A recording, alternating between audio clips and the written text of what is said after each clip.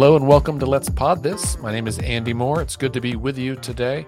Joining me, as always, are both of my co-hosts this week. I'm very excited about that. I hope you are too, listeners. Bailey Perkins-Wright, hello. How are you? Hi, Andy. I am great. Good to see your smiling face. And Dr. Scott Melson, hello, sir.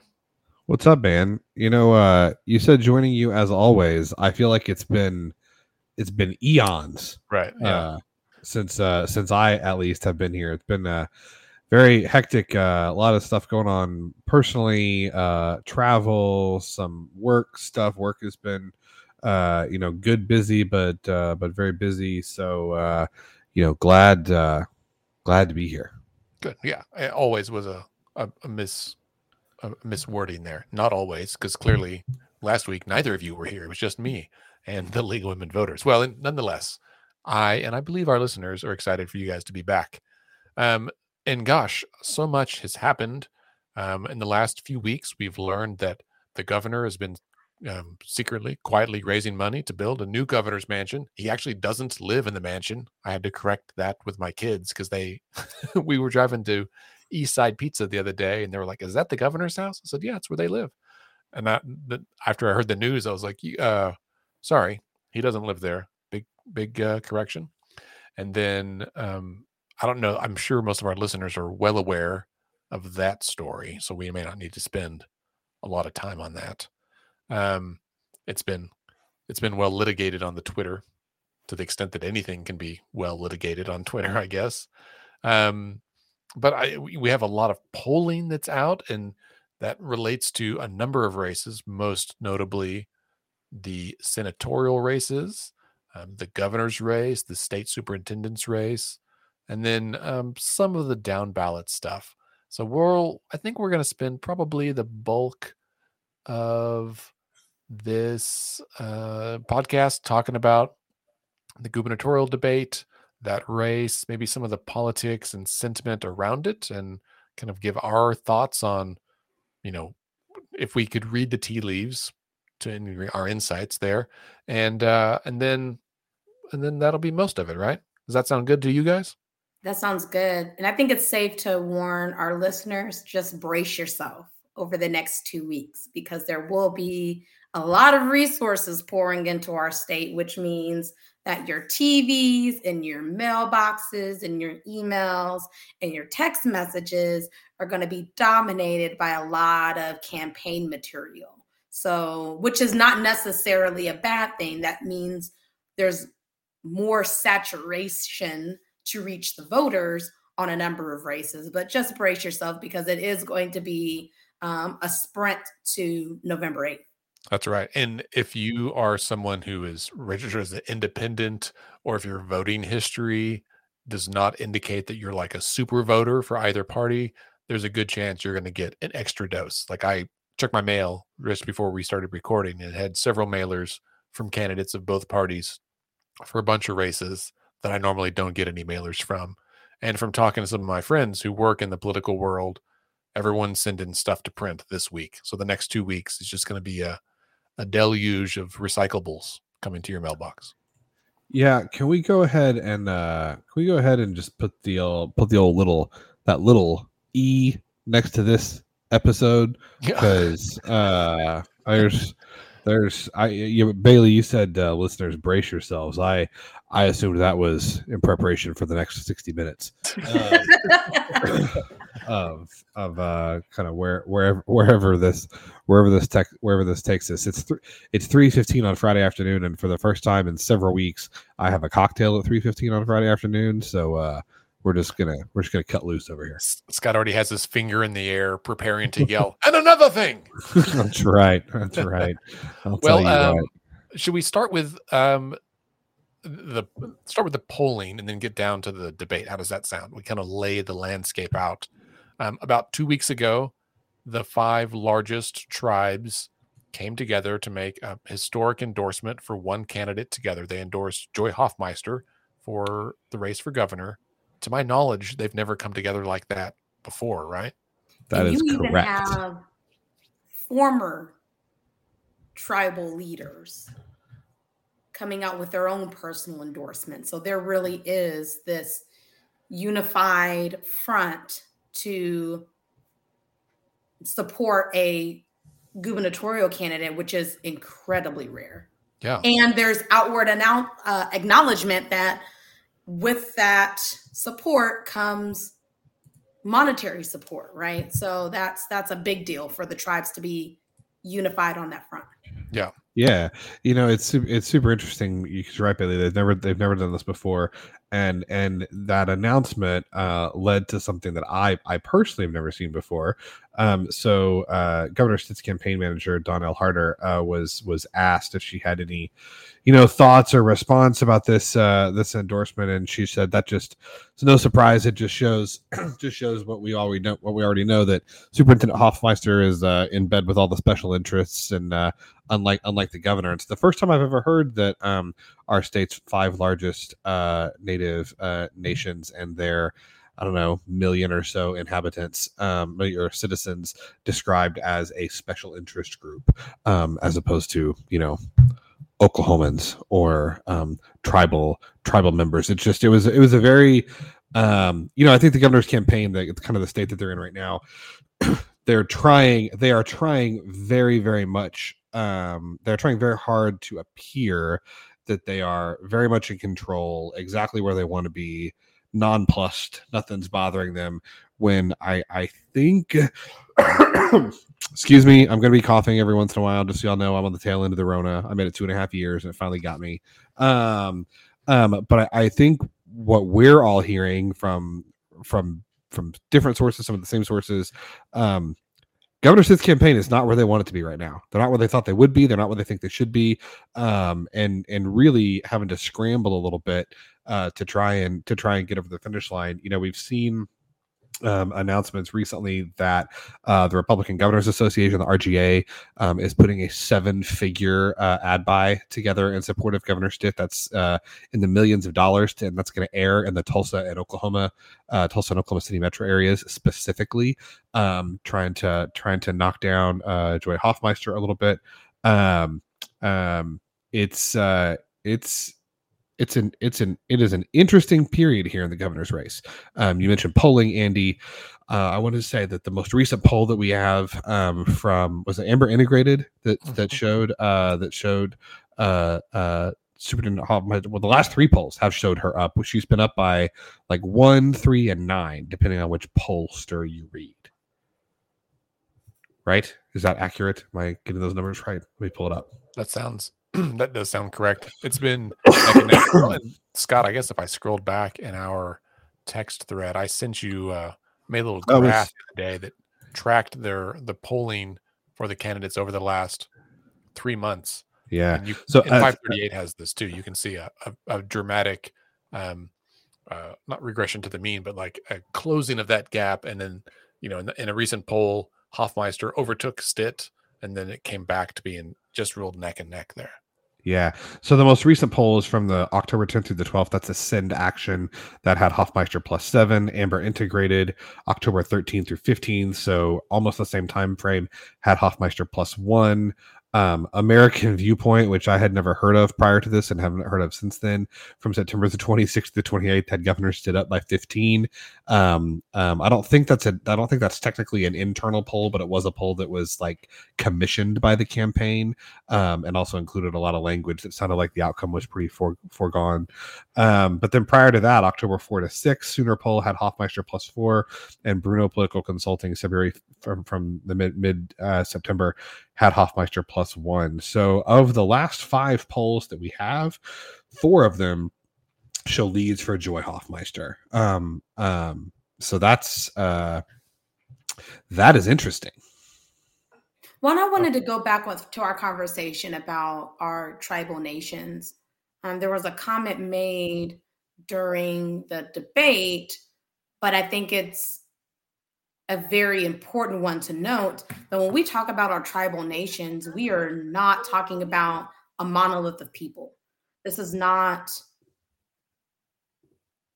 one tribe that thinks one way. There are, 39 federally recognized tribes who all have diversity, not only just in culture and belief systems, but even just like in the way they make decisions.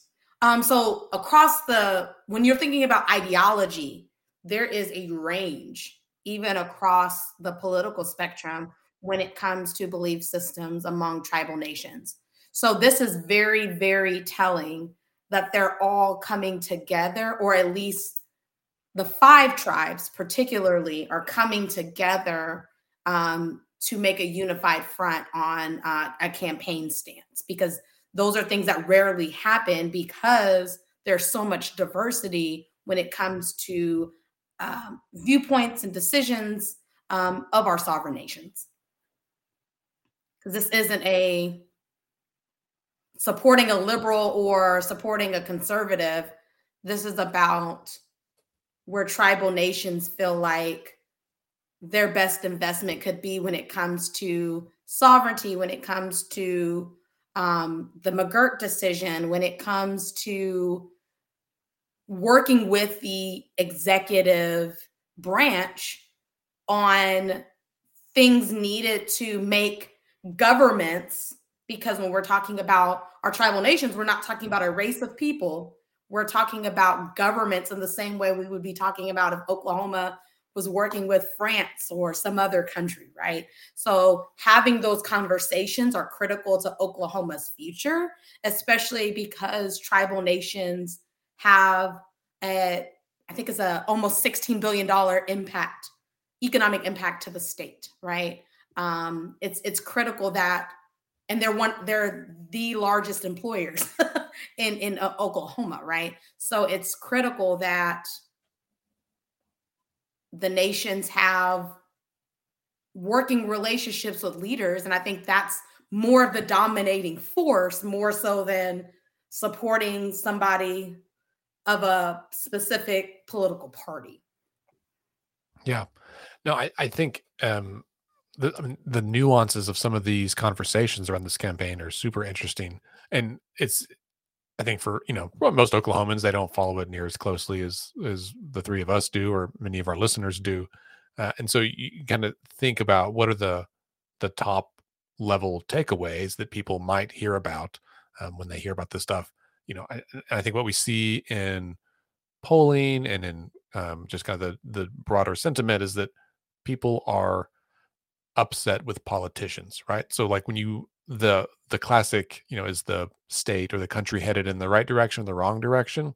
The wrong direction is like dominating a lot of polls, and because people are kind of fed up with, and not just the direction our state is headed or our country's headed, but they're like fed up with the people who are leading it, right? And so there's that populist sentiment, Bailey, as you said, of just like, vote these bums out.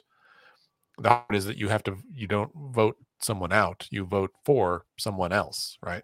With the exception of the judicial retention ballot, but that's a whole other I issue. was just about to say that's not always true. It's not, but for the ones that people actually know about, right? You can't just vote no on Kevin Stitt. You have to vote for either Joy Hoffmeister, Natalie Bruno, Irvin Yin, like those are your other options. Or you could choose not to vote at all. And I wonder, if some of the disgust or disdain from voters might translate to that, like almost like apathetic sentiment where they're like, you know what, I just don't like any of these people. And we saw similar sentiment in 2016 in the presidential election, where a lot of voters did not like Hillary Clinton nor Donald Trump, because they just chose to sit it out, or to, in states where they could write it in, they wrote in Mickey Mouse or, whoever, or they voted for some third party candidate, Jill Stein or whomever. And of course, in our current electoral environment, when we have 2 very dominant parties, when it comes to the ballot, a vote not for someone, or, a vote for a third party candidate, or a write-in, or omission of that vote, is still a contribution to the success of one of these major candidates, most likely. And I'm willing to bet we're going to see differences in the number of votes in each of these races. Yeah, I do think it though it does bear mentioning though because you're right, Andy, and that's throw the bums all out is certainly a common and popular sentiment. However, there is a key one of many key differences between Hoffmeister and Stitt.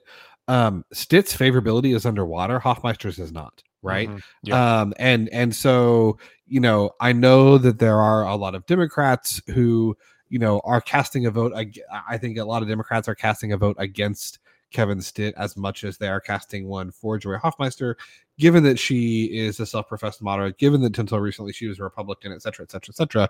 However, even that being said, lots of people like Joy Hoffmeister. Lots of people don't like Kevin Stitt. And that was true even in 2018, right?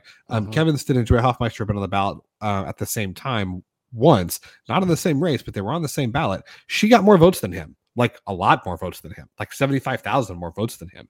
So that means that there's like 75,000 people that voted for her that didn't vote for him for whatever reason. And that was true before he spent 4 years doing whatever the hell he's been doing, and so so all that to say, I think the other thing that we were talking about before we started recording, that's important to note, I don't know what's going to happen here in a couple of weeks. 538 still has that Kevin Stitt is the favorite to win re-election. I think that for demographic trends and historical trends and and there is every reason to assume that yes, he is still a significant favorite.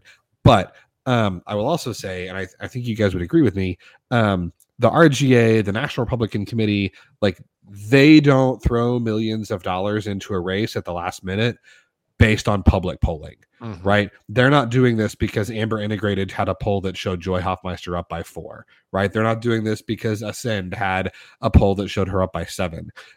They're doing this because the Stitt campaign and the National Republican organizations have internal polling that show he is in some trouble. And they see losing Oklahoma as the governor's race here as untenable, and also tells me that they're worried about down ballot impacts. Could this impact a Senate race that is closer than it has than most people would expect? Could this impact probably not any House races with the way that redistricting was just done, but could it impact state legislative races? Could it impact the DA's race? I mean, can you imagine if Oklahoma in 2022, in a midterm election in which Democrats control all the levers of power in Washington, if Oklahoma elected not 1 but 2 statewide Democrats, and there is a real possibility that happens. Yeah, and to your point about down ballot or just say additional races, I think the calculus could be right that if they run the risk of there being Democratic excitement in a state like Oklahoma, such that the governor, the state superintendent, potentially even a Senate seat, a U.S. Senate seat, could win. If that's the case, then there's a whole different kind of element here that the U.S. Senate is on the line, right? And they can't afford to lose what most people would agree is a solidly red seat that they shouldn't have to worry about. And now if they do, well, it makes it more difficult for them to direct money to the battleground states, right? They've got a contentious governor's race in Michigan. They've got a contentious governor's race in Georgia. But we also see the reverse happening, right? There's a contentious governor's race in Oregon where a Republican could win in Oregon, which hasn't happened for 40 years, right? The Democrats have had a solid control there. And it's the reverse of Oklahoma. And I think that's a really interesting kind of juxtaposition of being like, what is happening here? And on some level, I think it comes back to that populist dissatisfaction with our electoral process, dissatisfaction with the current crop of candidates that exists in many states across the country. And it'll be really interesting to see how these major parties and even the minor parties respond, because in Oklahoma, this very well could be one of the elections where those third party candidates get just enough to sway the outcome of the election. I looked back through our voter history for the last several decades, right? I think I went back to 1970, and since 1970, there have been two elections that were decided by fewer than 7,000 votes. One was in 1970, and that was a margin of only 2,200 votes. And then in 2002, which is when Brad Henry was elected governor, he won by a thin margin of only about 6,800 votes. But that's because Gary Richardson ran as an independent, and pulled conservative votes away from the Republican candidate, Steve Largent. And so it had that, quote, spoiler effect. If this race really is as close this year as the polling indicates, then a candidate like Bruno or Yin or them combined, if they're able to, cumulatively get like 5% of the vote, right? Like that would have had to go to one of the two major candidates. There's going to be a lot of conversation about what was the impact of these. And more importantly, it could result in the winner of this election, whomever it is, Stitt or Hoffmeister, winning. It's a legitimate win. I was going to do air quotes, but they actually would win, but with less than a majority of voters, right? Like they could win with 49% plurality. Yeah, a plurality, which, to frame it another way, means that most voters didn't want them. They wanted somebody else. They just couldn't agree on who that other person was. It's almost like ranked choice voting would be a great tool to use in a situation like that. If only there was something, if only there was an election system that could be designed so that people could list their candidates in order of preference, and somehow that would be factored in to determining the ultimate winner. Can you imagine? For our listeners, it's just key to remember. We say this oftentimes that this is going to be a numbers game. It's going to be about who shows up. So who shows up will determine the outcome of this race. And Andy, to your point about the other candidates, the third party vote, it will all depend on who shows up to vote for them, right? Will they be the people who are frustrated with the Republican Party, right, that don't want to vote for a Democrat? Because then that benefits Joy Hoffmeister. That's fewer votes that go to the current governor.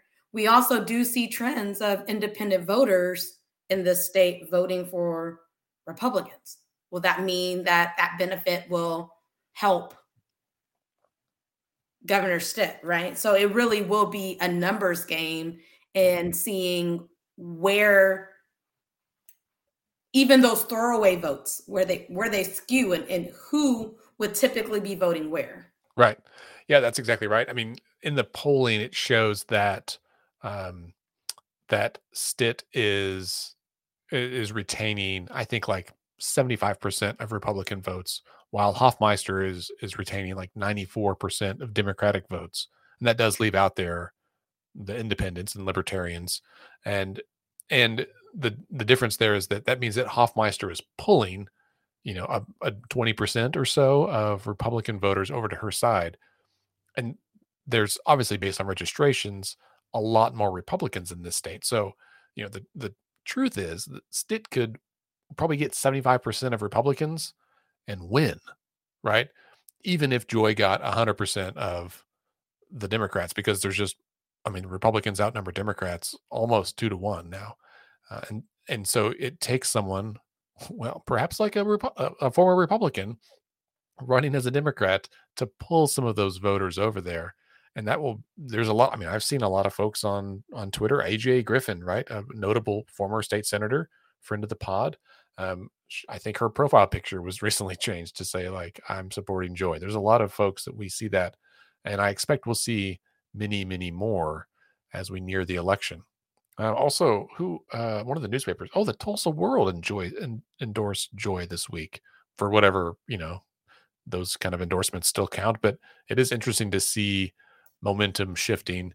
And in many cases, I hate to say it, but people like a winner. There's some folks who don't choose to hitch their wagon to either side until they think that side's going to win. Then they jump on the bandwagon. And I think over the next 2 weeks, we'll see a lot of that. We're also seeing the consequences of the levels of alienation that have happened over the past 4 years, right? So, for example, there's been the controversy with Swadley's barbecue. During the debate, we saw some stepping back from those associations and more rhetoric about accountability, right? We've already talked about the tensions over the past 4 years with relations with our tribal nations. We've seen the battles with our school districts on whether or not, keeping schools open, as what's been promoted was the decision, right? That schools wanted made, or I mean, so there's just so many levels of conflict that are coming into play that could make the governor vulnerable. Yeah, so this is all, we probably, because I was like, we're 25 minutes in and we haven't actually started talking about the main event yet. So the polls, the spending, Bailey, what you're talking about in terms of, the scandals, kind of just the state of the race right now, this is all context for the first and what will be the only gubernatorial debate that happened in the 2022 race. This was on Wednesday night of this week, hosted by Nondoc and News 9, moderated by Trey Savage and Storm Jones, nationally televised on C-SPAN, with only a few technical glitches throughout. I'll be honest.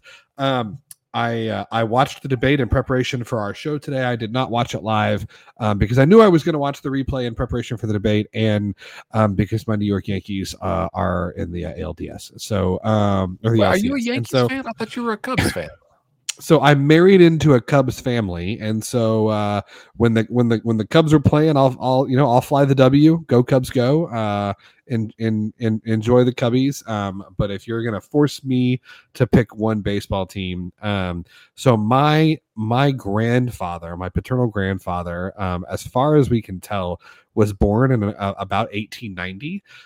Was a huge baseball fan, and he was a baseball fan in the 1920s, in the era of like those legendary Yankees greats. And so that's right. So my grandfather was a Yankees fan. He raised my dad to be a Yankees fan, who raised me to be a Yankees fan.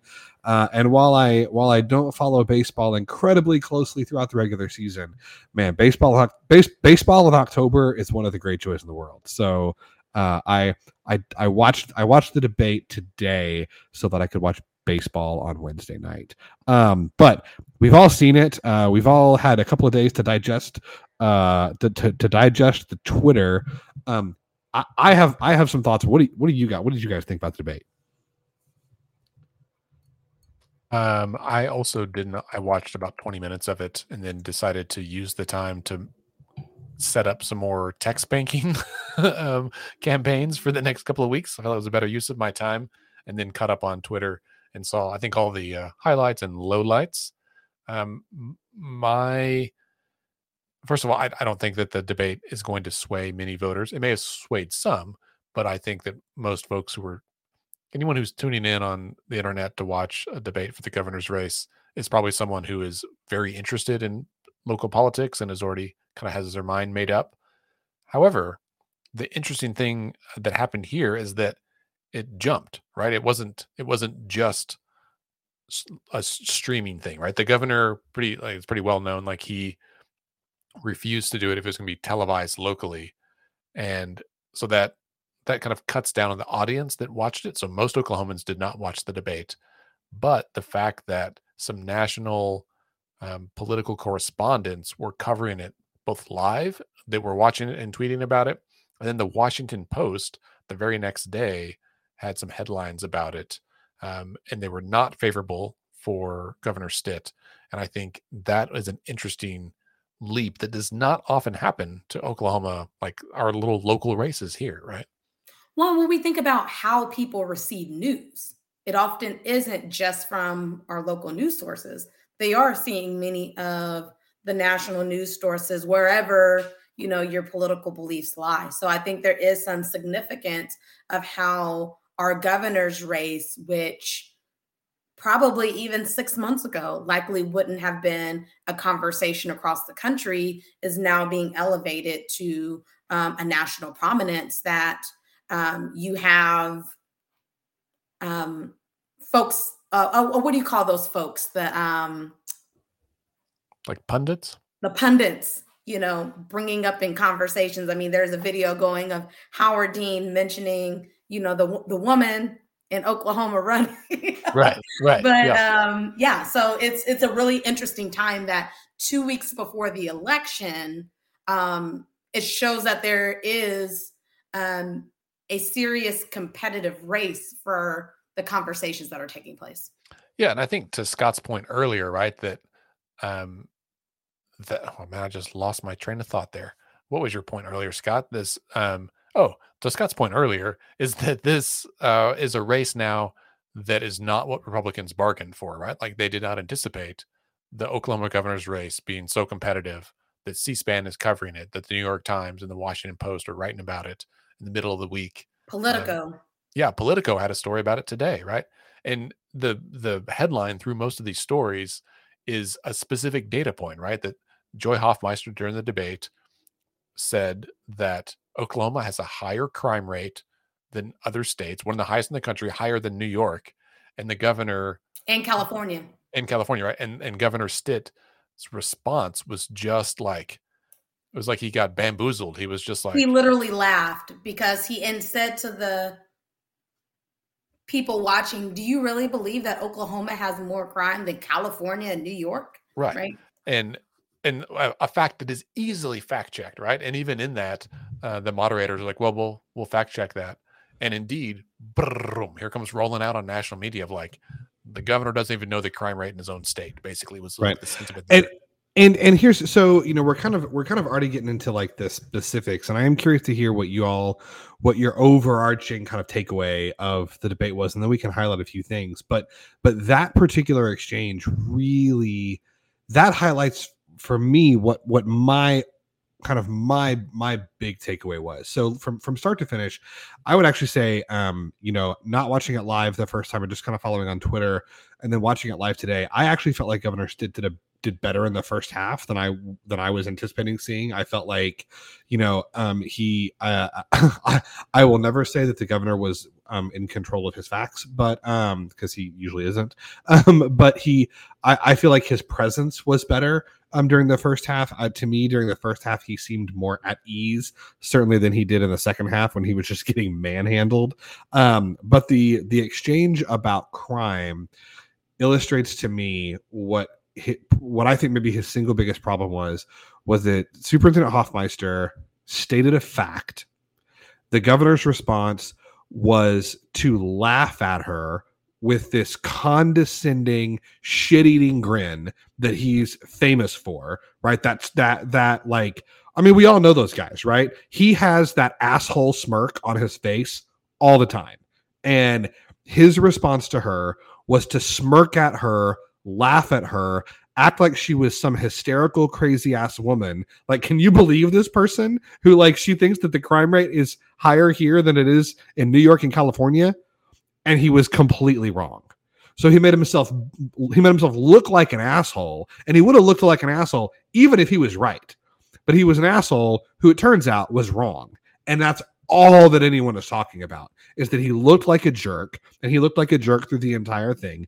Every response, he never had a rejoinder to her that was polite. He never had a his response to anything that Hoffmeister said was never to say, oh, well, that's interesting that you say that, or, oh, well, that's an interesting point you have, but here's why I disagree. His response to everything was to laugh and to smirk and act like she was crazy. And so, I myself, I'm not a woman. I've been married to one for 15 years. Have a lot of friends that are women. So I certainly can't speak for anyone, but my sense is there are lots and lots and lots of women who have been talked to just like that by a condescending jerk of a man who treats them like they're stupid while he is in fact wrong the entire time. And to me, if I had one takeaway from the debate, forget policy prescriptions and arguments and all that kind of stuff. To me, he came off like a jerk, specifically in his treatment of the woman who's standing on stage as his equal.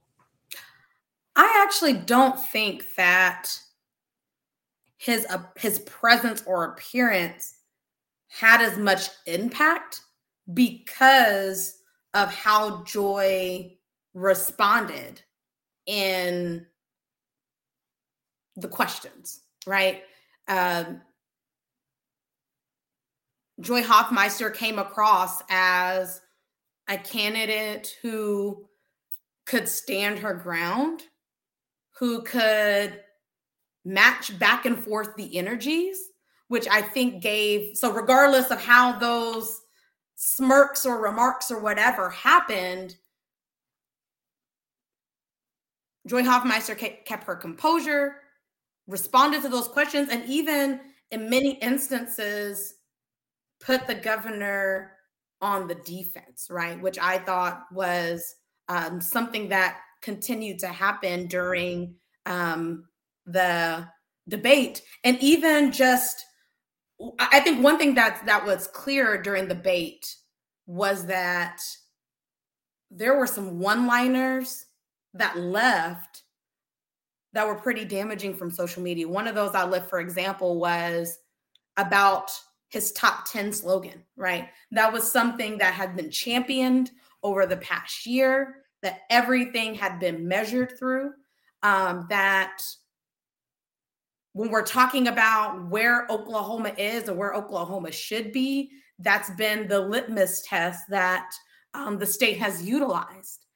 And it was verbalized that as a CEO and leader of, this entity that is the state government, right? You have to set aspirational goals, and we're never going to hit it.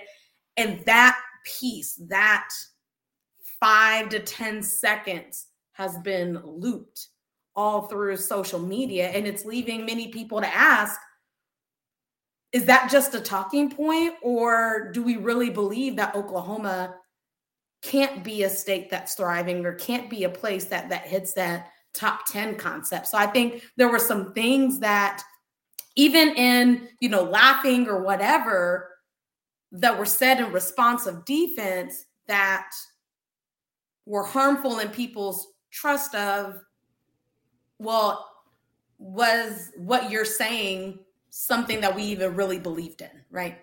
Yeah, for sure. And to be clear, because I do want to, because you make a really good point, Bailey. I definitely don't want to imply that, like, Hoffmeister didn't handle it well, or like that she was being bullied on stage, because that was not the case at all. You're absolutely right. Like she handled it just perfectly. I don't think you could ask for her to have handled it any better than she did. My point is just that, like, he looked like an asshole who was being an asshole, and I feel like that, policy aside, and he had some real problems on policy and some of his answers. I just wonder if the thing that hurts him the most in the debate, I just wonder if it's that he came off looking like such a jerk. Sure. So I think, Scott, I agree with you that I think he came off looking a bit like a jerk. Like, it's kind of like that indignation of just like, how dare you even question me? Like, I know what's up. And he was wrong on a number of those points. I felt like Joy's responses to the questions had more substantive policy in there than his did, but I think his had more substantive talking points. Not that those are always substantive, but like, he had good talking points for his base that he's trying to reach. And so I think they both did good for who they're trying to reach. I don't know about that, Andy, because there were times where those talking points were mentioned, but they didn't align with the answer that was given. So, for example, there were ties to bringing up being the party of Biden and being connected to the Biden agenda. But then Hoffmeister said, I do not agree with Biden on energy policy, right? And gets into conversation, or says, I'm not being tied to a political party, I'm tied to, running for Oklahomans and representing Oklahomans, right? And so that made some of those talking points feel like they weren't fitting with the conversation. So like they I didn't think there land quite as were, well. talking points thrown out with trying to connect with the base. And honestly, I don't know if I took his laughing at Joy mentioning the crime rate as trying to make her look silly, but more so of alignment with the bias that Oklahomans have. Right. And the ways that we demonize California and New York as these dirty, overpopulated places that have all these dangerous people, and that Oklahoma is different because its values are, conservative and, family oriented and all those things.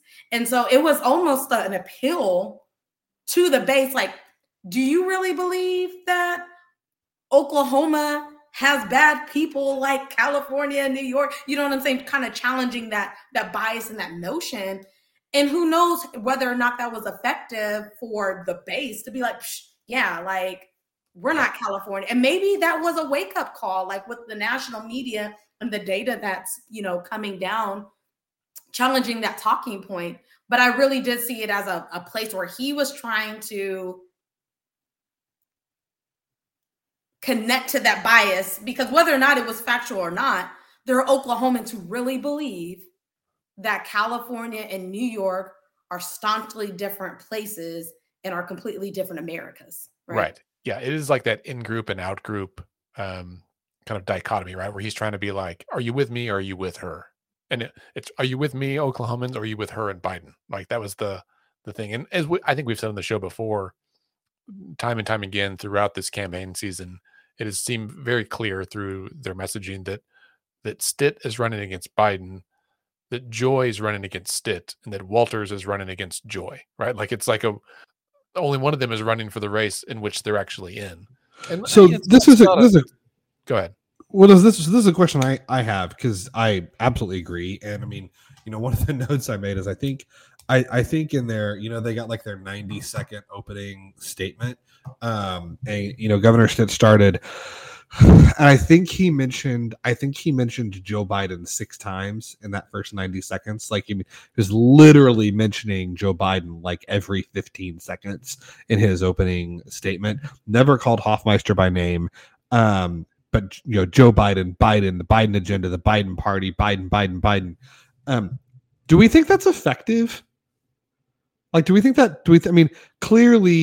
clearly they have some polling data that has convinced them more effective to run against Joe Biden than to run against Joy Hoffmeister. But like, do we think that works? I mean, I saw a mailer for a state house seat today that was running against Biden, but it's for like an Oklahoma state house seat in Oklahoma City, and it was all about like Biden's a failure, tax and spend, blah blah blah.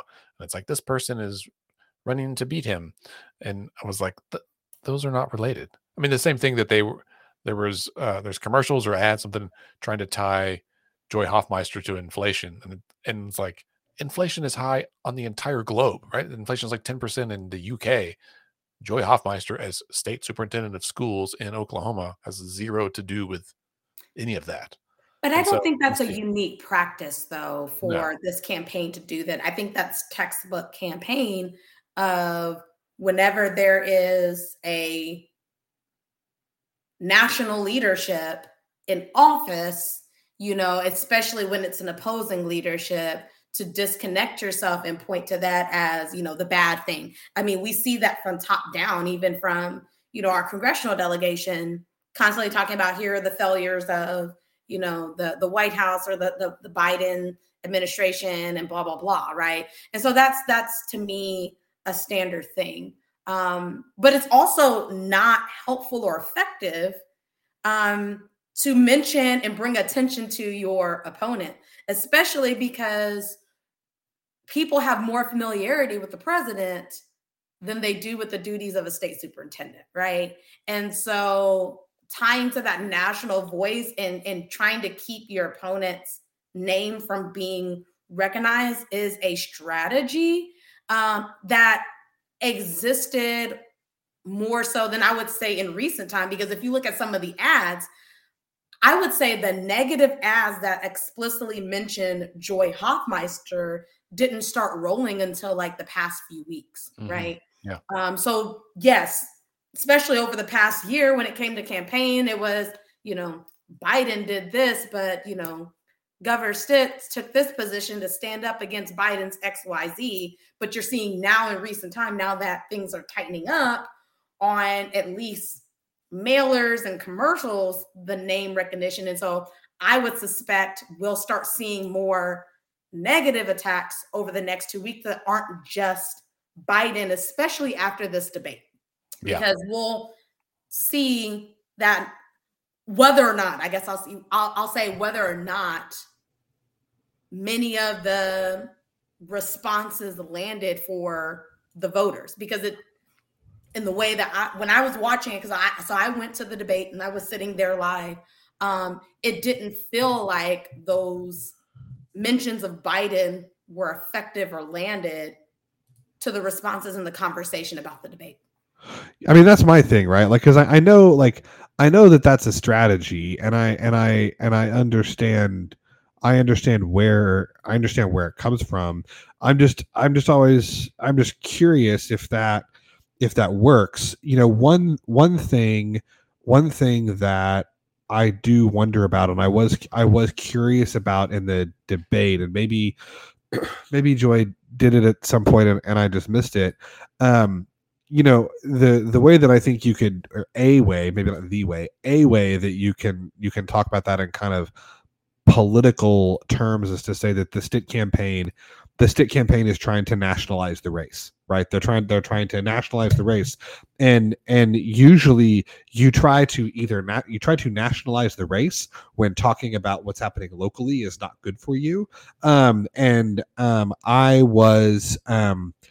I was a little curious that Joy didn't confront that more directly. Like, I was waiting for her to say, like, "Hey, Governor, you've mentioned Joe Biden. I've been counting, Governor. You've mentioned Joe Biden 27 times tonight. I'm just curious. Do you think that Joe Biden's on the ballot in Oklahoma this fall? Joe Biden's not on the ballot. You're not running against Joe Biden. Why don't we quit talking about Joe Biden and talk about what you have done in Oklahoma?" I mean, maybe that's just, maybe I'm wrong, but to me, that could have been a very effective pushback. Scott, I was watching some videos from the election night show, our event in 2018, and we made a joke about that. And I forget who it is now, but there was about the amount of conversation about someone's name who was not actually on the ballot. And so that is not a new trend for sure. I think Bailey's right about that. Well, friends and listeners, we are drawing near to our time today. Thank you, Scott and Bailey, for being with us here today. Of course. Thank you, Andy. Always a pleasure. Listeners, thank you for being here as well. I hope that you were listening to this before Monday the 24th, because that evening we are hosting an event called Tacos and Text Banking. If you want to get involved and help us drive turnout this year, we're talking to voters. We're using text messaging to do it. It's surprisingly fun. And this time there'll be tacos and probably some beer and maybe a little music. I don't know. We can do a little cha-cha. We can dance. We can text. It'll be a lot of fun. So go to our website, letsfixthis.org, or go straight to our Mobilize page, mobilize.us/letsfixthis. I will also put those links in the show notes. Please sign up and join us. We'd love to have you. Great to meet you. Have some fun. Enjoy a taco. Help us talk to some voters. Beyond that, we will have some additional events coming up. And then the big, the Piece de Resistance, right, on election night, will be at Tower Theater in Oklahoma City for the election night show with special guests, Oklahoma City Mayor David Holt, AJ Griffin, Erica Lucas. We've got a band that is just a bunch of rock star musicians from here in Oklahoma City that are coming together to create a band. Guitars, horns, keyboards, drums, the whole thing. It's going to be a lot of fun. It'll be like The Tonight Show or The Late Show or whatever your late night talk show of choice. Think about that, but with friendly faces, talking about local issues that matter to you, some fun food, some funny jokes, some funny moments, all of that. That'll be on election night. Stay tuned for more details about that. And let's not forget that November 8th is Election Day. Listeners, you know it's coming. Please vote. You got to vote. You can vote by mail. You can vote early. You can vote on Election Day. Just make sure you vote. If you have questions about voting, where to go, how to do it, any of that stuff. If you've never voted before, but you listen to this podcast and you're nervous to say it, it's okay. Shoot us an email at podcast@letsfixthis.org. We are happy to not judge you and walk you through the process. You can ask, for your friend. Whatever you want to do is fine. We'll make sure it happens. All right, because remember that decisions are made by those who show up. Have a good week.